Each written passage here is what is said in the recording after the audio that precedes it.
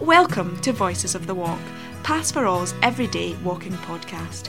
Our mission is to get Scotland walking, everyone, everywhere and every day. In this podcast series, we'll be hearing from a variety of Scotland's walking champions who are helping make our vision a reality. In this episode, we are joined by two of our Humans of the Walk from 2021. Last year, Paths for All's Humans of the Walk campaign sought to showcase how walking helps people to live happier, healthier and greener lives by capturing portraits and stories from people across Scotland who champion the life-changing impact of everyday walking. Let's hand over to Orla and Jeff, who share with us how walking has changed their lives for the better. Hello, my name is Orla. I live in Stirling with my husband and two young kids. Walking has been a pretty critical part of my life for a while now. When I first moved to Stirling, I was a new mum and I didn't know the area and I didn't really know anyone.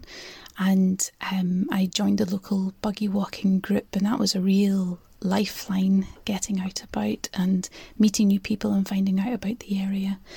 Really important time for me, and I ended up volunteering for that buggy walk group. In the end, I knew how critical it was for the local community, and it's still going. It's continued throughout the pandemic.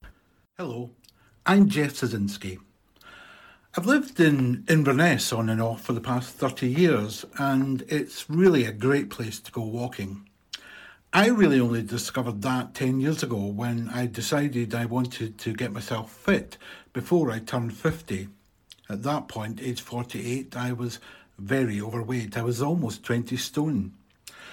My doctor diagnosed me with high blood pressure and told me that I was in the high risk category for things like diabetes and strokes and all sorts of other horrible things.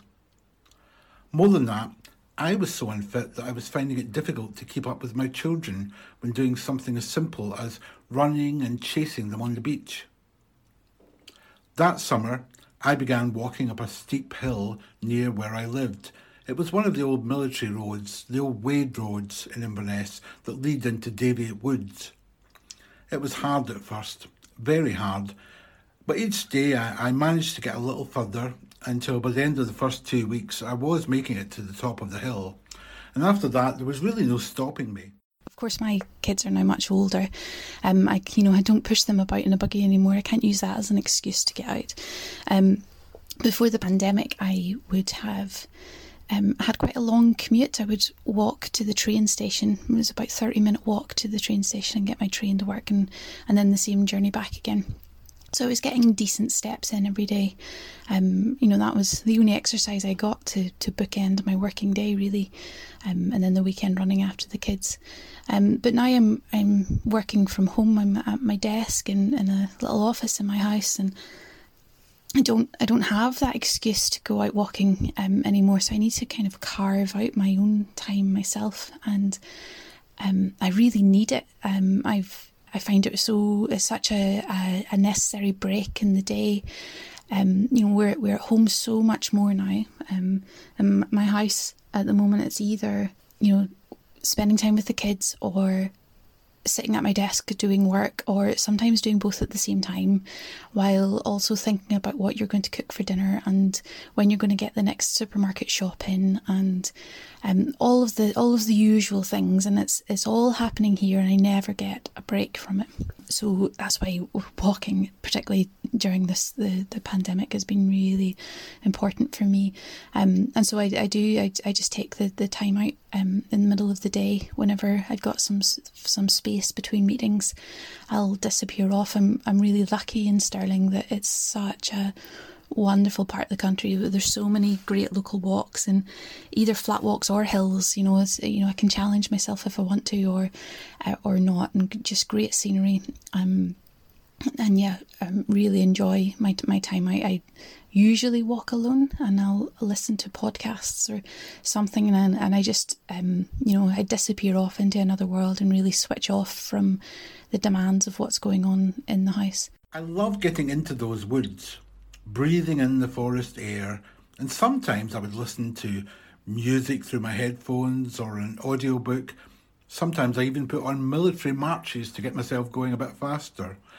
But at other times I just enjoyed the sights and sounds around me. I even spotted a deer or two. I lost weight, about 1 stone a month actually, and by the Christmas of that year I was 5 stone lighter and feeling so much better physically, emotionally and even creatively.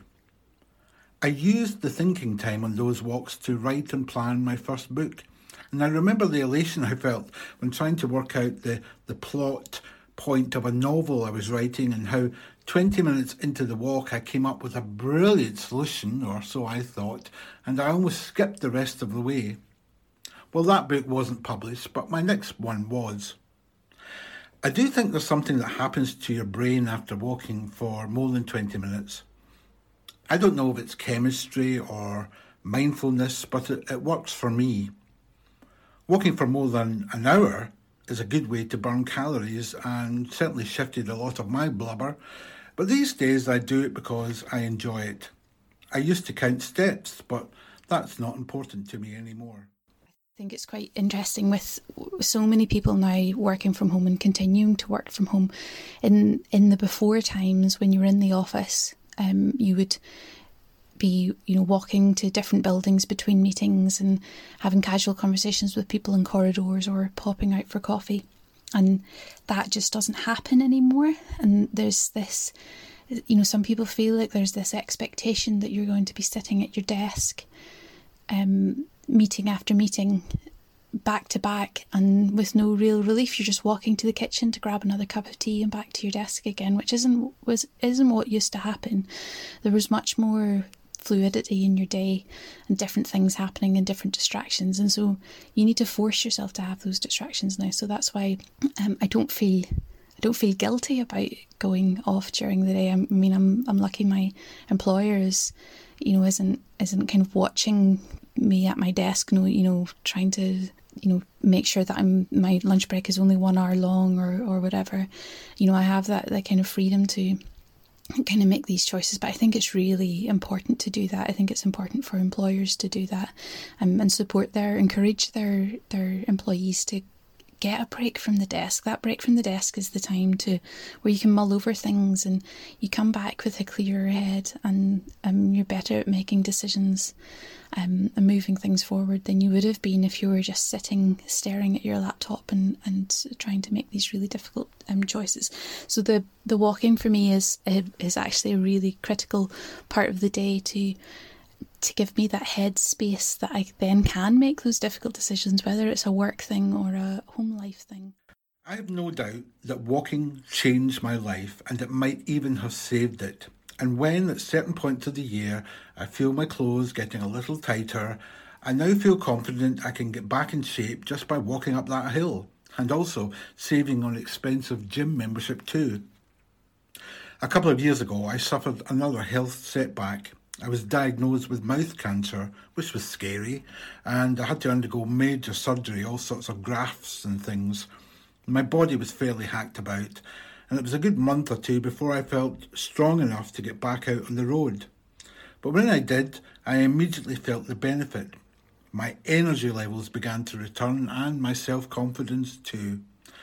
I had been given speech therapy lessons, exercises like tongue twisters, and it was a lot easier to do those out loud with only the birds and the cows and the sheep to hear me. I think the thing that's worked particularly well for me with walking is that I'm doing it for myself. I'm not necessarily doing it for a particular activity, to go to the post office or pop to the shops or whatever. I'm just going on a walk. And like I say, I will listen to a podcast or whatever. So it's definitely a just for me, and I think that's made me love it even more, rather than it being part of a chore or something that has to be done. And so that has definitely influenced me and encourages me more every day to go out and have that time. That's for me. I know that's not always easy for everyone to find that time in the day.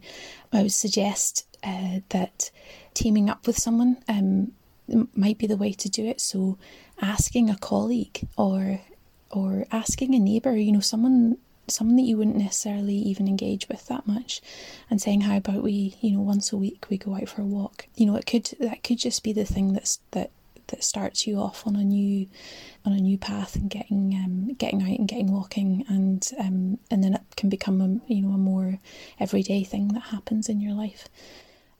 It can be difficult, but yeah, just go out and enjoy it. Don't be put off by the weather either. You know, wrap up in whatever way you need to, and just get out. You'll feel better for it when you get back. My advice for anyone starting walking, well, at this time of year, get a good waterproof jacket and a hat, and maybe even carry a small rucksack with some water and a snack inside, because apart from anything else, it makes you look less suspicious, makes you kind of look the part. Oh, and if you're going to walk alone, tell people where you're going and when you're planning to be home. It stops a lot of worry. And do stick with it, because the hardest part is actually getting out of the house, you know, especially when you look out the window and the weather's a bit bleak. But once you're out there, no matter what the weather, I promise you'll love it.